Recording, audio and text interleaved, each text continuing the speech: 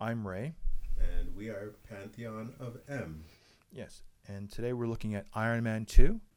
What were your thoughts on Iron Man? I haven't seen this film since it debuted in theaters, so it's been a little over a decade now. I didn't like Mickey Rourke's character. I thought it didn't gel with me too well. Like it's kind of slow or just a little sluggish, or the beats were a little off. Is what I want to say. And as I'm watching it a second time, and I had a little bit of time to digest and know where like Black Widow is a prominent character and where Rhodey's involved, because it sets up a bunch of things. It sets up the Avengers, right? I thought. The reason why it kind of lost me is because Jon Favreau, the director, he had to put on different hats. He had to set up the Avengers halfway through the film. So you had Nick Fury coming into this. Then you had Whiplash and his character, and then seeing how close he is. He's like a dark mirror of Tony. Starts off inside a Siberian cave, building the arc reactor weapon. So, and this takes place just after the press conference at the ending of the first one. So, and it's kind of like the sense of the father, son, something like that. Yeah. So you have that ongoing theme.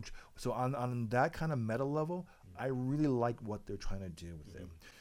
Sam Rockwell did a phenomenal job doing that, and getting him doing his little dance on the expo was kind of fun too. Exactly. So I love the humor in it, and I love the introduction of Black Widow. Though her character in this one wasn't much, it was more of a secondary character, behind the scenes character. Definitely. Yeah. But being the fanboy that we are, knowing who she was, I was kind of like, oh, okay, I'm excited. I want to see what she's gonna do, and she delivered with the fight sequences. For sure. Oh, she was awesome. But I can't wait for the movie she's gonna get. Yeah, it was really, really good. I liked, this was the first time I saw Robert Downey Jr. be scared of a enemy. He didn't know like what to do after his car blew up during in that race. Like he didn't know what to do because he could always control everything where he couldn't this time. Oh no, absolutely. But you were saying the enemy also, he himself is his own enemy. The thing that he created, the thing that's causing the I won't call it the MacGuffin, but the axis of which everything evolves around is the arc reactor. Yeah, definitely. And the thing that makes him Iron Man is the very thing that's killing him. And as the show progresses, it's like a ticking clock. Right. Like his the toxicity level in his blood is getting worse and worse. Exactly. Yeah. It was really well done, though. Yeah, and of course when you get to the Monte Carlo scene, he's not reckless. But you could almost think of it as being like a bucket list. Like he knows he's dying. Right. He's given Pepper the keys to the castle. Like he promotes her to being the CEO of Stark Enterprises. Rhodey, do you think he gives Rhodey the Mach 2 suit? Because though they fight at his house over the party. Yeah.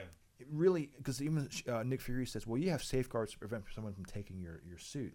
And I think he kind of let Rhodey give it to him. Like, that was how I took it. Like, on some level, just to give it to someone he trusts with it. Right. I was just thinking, though, it's like, I'm going to die anyway. Who cares? I'll just give you the suit. Yeah, at least he gives it to someone that he trusts and who is his friend, who he believes in, kind of thing. Sure, who's got his back. And I like Don Cheadle. I like the entrance. The very first thing you see him in, he goes, "I'm here, deal with it," because this is when he's an actor replacing another actor for the role. Right. Yeah. So I thought that was kind of cool. And then if you listen to the commentary, they want to address it because of the controversy with the previous actor. Yeah, definitely. And if you don't know who that is, do you know who that is? No. From Iron Man 1, who was Rhodey in the first Iron Man. Oh, yeah. Right? Yeah. And creative differences between the director and him. Right, okay. So that's why he's... Yeah. So it was when he said, well, I want out. Right. Yeah. Favreau said, yep, okay, you're gone. We'll get somebody else. And Cheadle was next in line. But it was funny because Cheadle and this other actor, they were co-stars in Picket Fences. Yeah. Terrence... Whatever. Howard, yeah. Empire. That's it, yeah. This is after he won the Oscar for Hustle and Flow, which is why he thought he deserved a higher pay grade. But everybody does, right? Yeah. It would have been a little higher than RDJ. Yeah. But it's arguable. That's true. See, but he made tons off this. Oh yeah, I mean, just the royalties alone, I'm sure he gets a big check from that alone. Oh. Basically from the first Iron Man, like yeah, that's for sure. a classic. You know, and then of course that came out just the first Iron Man came out just around the Dark Knight trilogy, Yeah. good season of films. Overall, I really liked it. I thought it was a great film. Well, not a great film, but pretty good.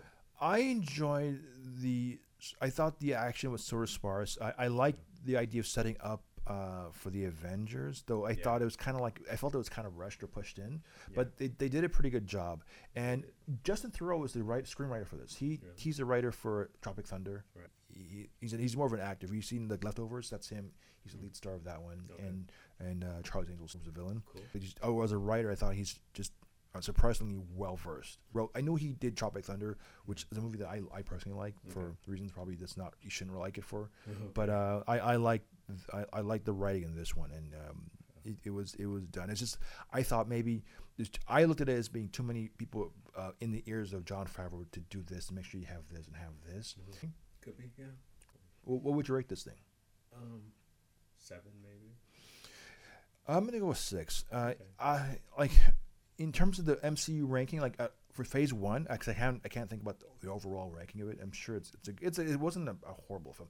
None of these films is bad in my opinion for the MCU. Right. They're all good. Incredible Hulk, even Thor: Dark World.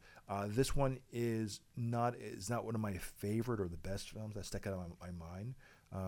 It sets up the Widow's character. It sets up Rhodey's character, whose characters are throughout the MCU. Yeah. But I give this a 6 out of 10. It wasn't a horrid film, but just I didn't connect well with the villain. That's what I want to say. Okay. Yeah. Did you like the suit for Backlash? Yeah, it was pretty.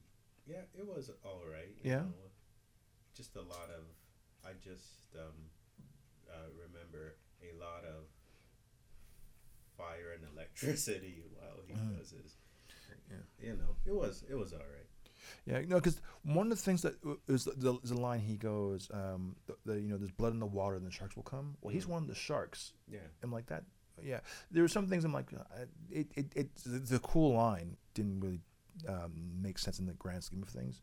The evolution of Stark, did you like it? Yeah, I did. It showed him very, very vulnerable, which he did what wasn't before in the first movie. And I like the way they're able to reconcile with his father. Like, even though his father's not there, but on the video, because he said, my father was very cold, and yet you get the glimpse of Howard Stark, though he was busy, and he loved his son, and you were able to get that glimpse of it. That's true. And then and that carries on into the future films too. So that's it.